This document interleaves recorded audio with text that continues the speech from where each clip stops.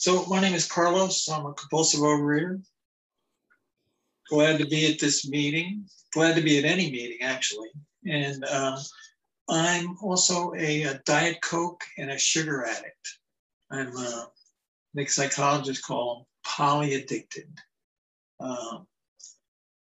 I fairly recently found out my number one addiction or problem, or the source of all my addiction issues, is my relationship with food. So let me tell you some perhaps shocking facts. I attended my first Overeaters Anonymous meeting in 1975. Essentially, I've been coming to OA ever since. A few times when I haven't. And I found out what happens if I don't go to meetings. It's ugly. What happens is my sugar addiction rears its head in an obtuse way, and I go back to my sugar addiction. What else do I have to say? So my top weight, I'm like 5'10", 5'10" and a half.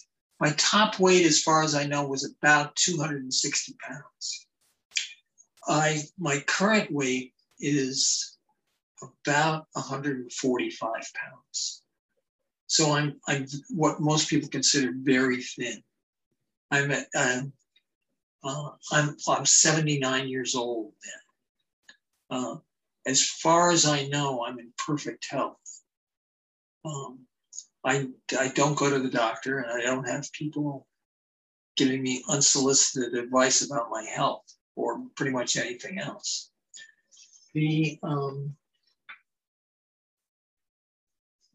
What happened to me is I was born in a foreign country. I was born in Ecuador. My parents were Americans working there, and I was born and came to the U.S. at the age of 2. I still say I came to this strange land of white people speaking a foreign language. So to some degree, I've always felt like out of sorts. I've always felt different from my family. I hated my family in a way. I've always felt this sense of aloneness about me. So after all these years, I've been abstinent for 17 years, be 18 years at the beginning of the next year. If you do the math, I've been attending OA for like 46, 47 years. So, there's some gaps in there. There's really one large gap I'll tell you about. I recently found among other my addictions, one of the addictions that saves me is I'm addicted to 12-step programs. So I about 7 years ago, I started going to another 12-step program called Adult Children of Alcoholics. And it was very helpful to me. I was able to regress myself back through means that probably beyond the scope of this meeting to go. So I was able to look at my very early relationship with food in my first 2 years of life. And what I found is that I was basically starved and neglected in my first 2 years of life. I'm very emaciated. And I like to say I missed a couple of very important early downloads that people get at a very early age. Some of the information from these, I've concluded from a lot of study that some of the information that I missed from these early downloads of closeness to your nurturers, which I never experienced, is how much is enough. Okay, that's a very important thing to find out. I never found out how much enough is. So I also found out that there's a template. Very early in life, people acquire these templates that they use for the rest of their lives. Another important template that I missed is how to get along with other people, how to make connections with other people. So let's say my current state of 79 years old, I see where my brain takes over, and that's how I make and maintain connections. But it's not a natural faculty of mine. So again, my point is that this very early life abuse, which fortunately I was told about by my parents. My parents told me that I was very emaciated and cried all the time. So, and the doctor told them I was very malnourished. I was also given a lot of, tangentially, I was also given a lot of alcohol in my first 2 years of life because I had a lot of, let's call it, emotional problems. I made a lot of noise. And my parents and the culture I was born in Ecuador. And in that culture, it's very common to give children alcohol. So I was given a lot of alcohol in my early life. Anyway, I assert now, after having done a lot of study about this, that this very early life patterning that I have, it completely, to some degree, it really screwed up my life. I finally understand it now. But you know, the what's it that our introduction to you, they make a very, very interesting statement in that they said it doesn't matter the cause of our compulsive overeating. You know, and they suggest that following this program, you know, you can recover from it. I recovered from it, from my compulsive overeating, by following the Overeaters Anonymous program. And I still do. You know, I have a very disciplined eating plan. So what else? So anyway, when I came to the US when I was like 2 years old, and my parents had a couple more kids, they lived this very normal upper middle class lifestyle. And I immediately started gaining weight. Yeah, I was able to get as much as I wanted to eat. And I immediately started gaining weight. And I was basically heavy all my life. I'm the kid who used to have to shop in the Husky section at Robert Hall. There used to be a department store called Robert Hall. And I remember going there for school clothes. And the salesman was just, oh, no, you can't be. You have to go to the, quote, Husky section. So, and I still remember my father. I was about the age of 12. My father gave me a watch with a elastic band on it. I had to have the band replaced by an extra large one and so what was said about me was that I had large bones. I didn't have large bones at all. I was fat when I was young. Let me try to fast forward. I was, as I say, I'm pretty emotionally screwed up. I was able to get along with other kids, but you know, I was always overweight. But my current weight, I weigh less now than I did when I was like 11 years old. So this overweight thing, it's been a pox on my life. That in addition to my alcoholism and my sugar addiction. So yeah, I wouldn't be alive today if I hadn't come to Overeaters Anonymous or been directed to come here and continued to come here. One of the saving graces I have is that I'm an extremely persistent person. I just had to be very, very careful about what I persist in. So I've always persisted. I always attended meetings, Overeaters Anonymous meetings. I'll try to shorten this up. I experienced a remarkable change in my life at the age of 31. In a space of about a year, I became a vegetarian. I stopped drinking alcohol. I stopped smoking cigarettes. And I ended up my first 12-step program, Alcoholics Anonymous. What happened was when I after stopping drinking, I stopped smoking. and I immediately gained like 40 pounds. As I said, I was slightly overweight. I weighed maybe 230 when I came to AA. I started lifting weights, things like that, in order to knock down my weight. My eating became out of control after I stopped smoking. And I began binging on high carbohydrate, on candies, basically. I remember this is in the days back in the 60s and 70s when they still had like candy stores on corners. So I was working as a consultant, a computer consultant in a crummy town in New Jersey. And I used to go to the candy store there, and I would order wholesale quantities of my favorite candies. So I stopped drinking, lost a little bit of weight. Then I stopped smoking, and I immediately gained like 40 or 50 pounds. And I was binging on carbohydrates. This is when I began to battle with it, when I began to recognize that I had an eating problem. I also began carrying food around with me in my car everywhere I went. I was obsessed with the fact that I wasn't going to get enough to eat. So eventually, two friends of mine from Alcoholics Anonymous came to me at an AA meeting when I was 33 years old. I had just finished fasting I went 22 days without eating anything.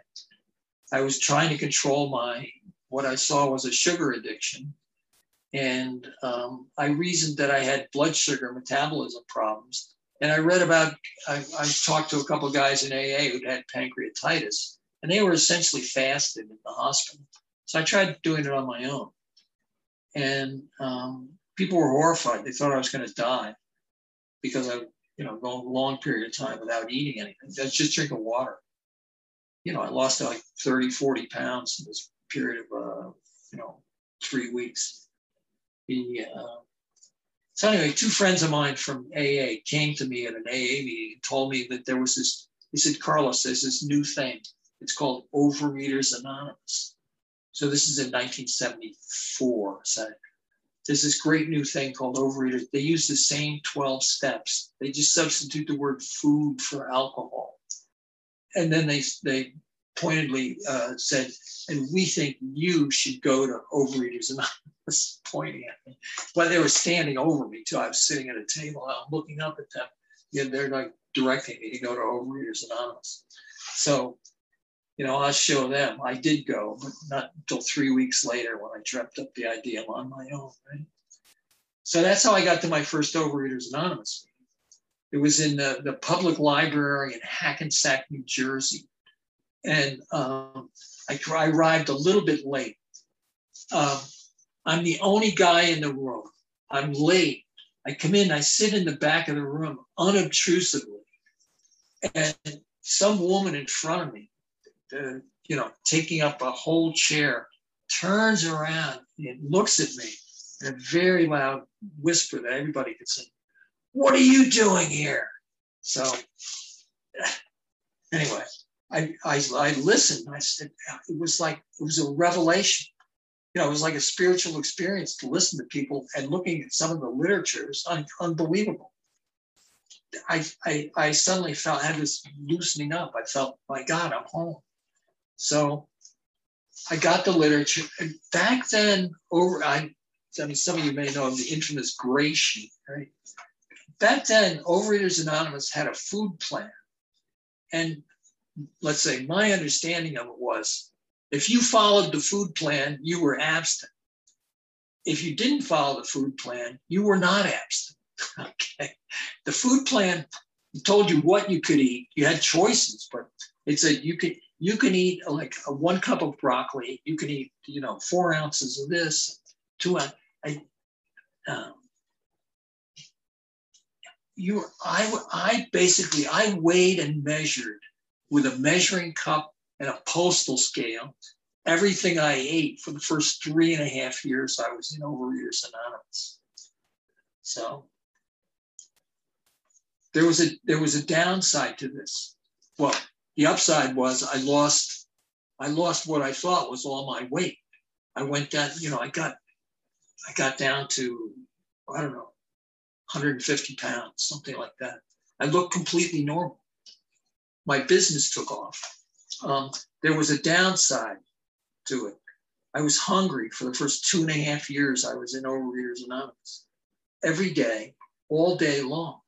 I was just ravenously hungry. I had this terrible sugar addiction, which I wasn't eating sugar, but, I just thought about this stuff. I just, toughed it out. I noted later, what happened was I worked the 12 steps, and I noted that this terrible hunger and, craving that I had, just sort of generalized craving, went away after I did my 5th step. I did my 5th step with my Overeaters Anonymous then sponsor, a very intelligent woman who was a superintendent in the New York school system. Very smart person.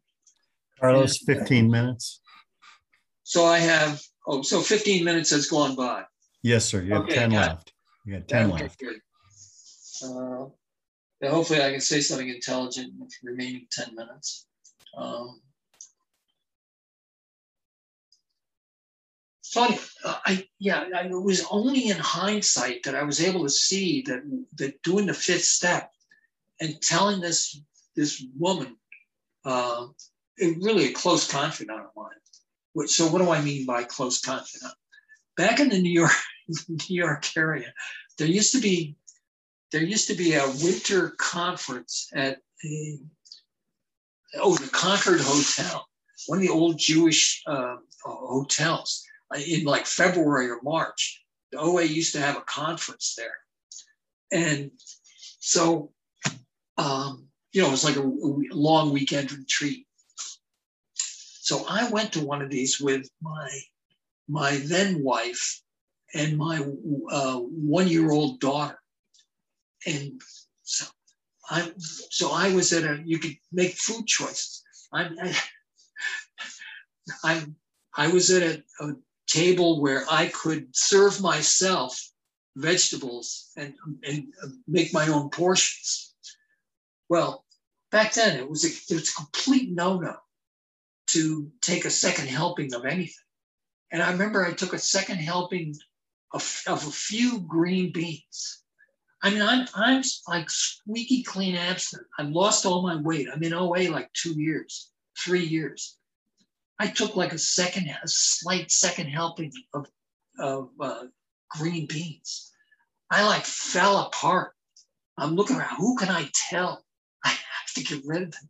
I'm like, oh my God, I broke my abs. I shouldn't have done that. So I'm thinking, I'm surrounded by compulsive overeaters, like 500 compulsive overeaters. I got nobody to talk to.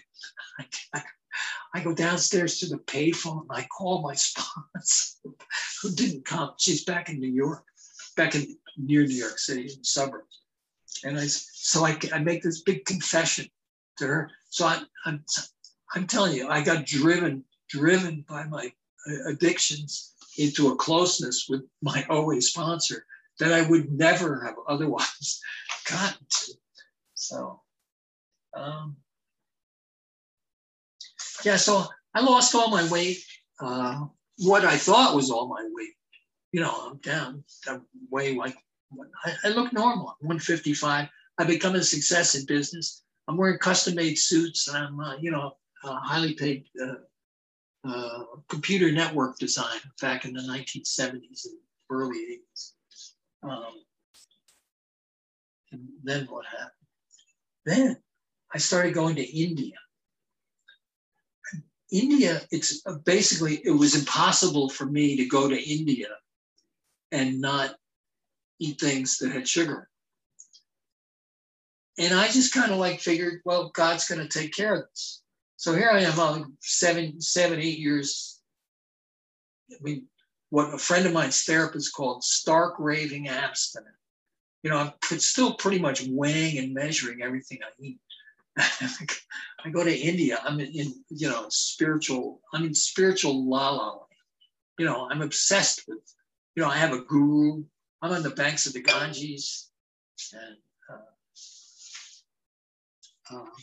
So, so what I reasoned that God was going to take care of me. And when I'd step on the plane and come back, the little bit of sugar I would eat in India, I reasoned that wasn't going to bother me.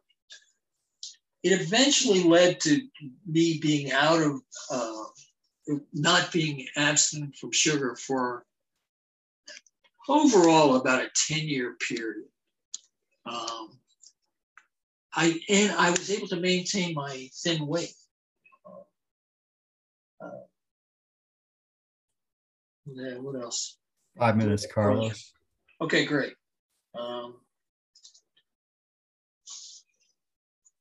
What's the next most important thing I could say?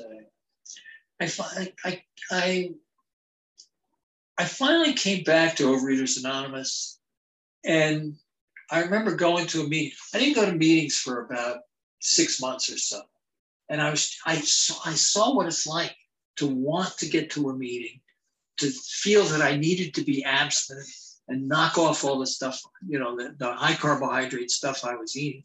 I didn't gain a lot of weight or anything. I'm still basically following the Gray Sheet. 3 meals a day, nothing in between, 1 day at a time. The problem is I'm eating a bunch of carbohydrates at dinner. So finally I came to a meeting like 17, 18 years ago in Carson City, Nevada. And I just felt, it's like I woke up. I had like a spiritual experience at the meeting. I walked out of the meeting and I've been abstinent ever since. So if anybody were to ask me, and nobody has recently, if a newcomer, if anybody were to ask me what they should do in order to get and remain abstinent when they're first coming to the program, what I would tell them, from what I know now, it's fall on the floor, face down, facing whatever way you think God is, whether it's north or towards Bunker or wherever it is, and pray to God that you will have a conversion experience, a non-rational conversion experience, and that you can be absent. So, I'm a smart rat. I'm an Ivy League graduate, for God's sakes. I've been up and down the ringer with this thing. Without God's grace, I'm basically gone. They talk about this in AA. So, basically I'm looking for, I need a miracle in my life on a daily basis just to have a normal day. Otherwise, I'm toast. I'm an alcoholic. I'm a compulsive overeater. I'm a sugar addict. I have long history of emotional malfunctioning, shall we say. I can surmount all these things by with God's grace on a daily basis. So I meditate. I go out of my way to meditate every morning. I've seen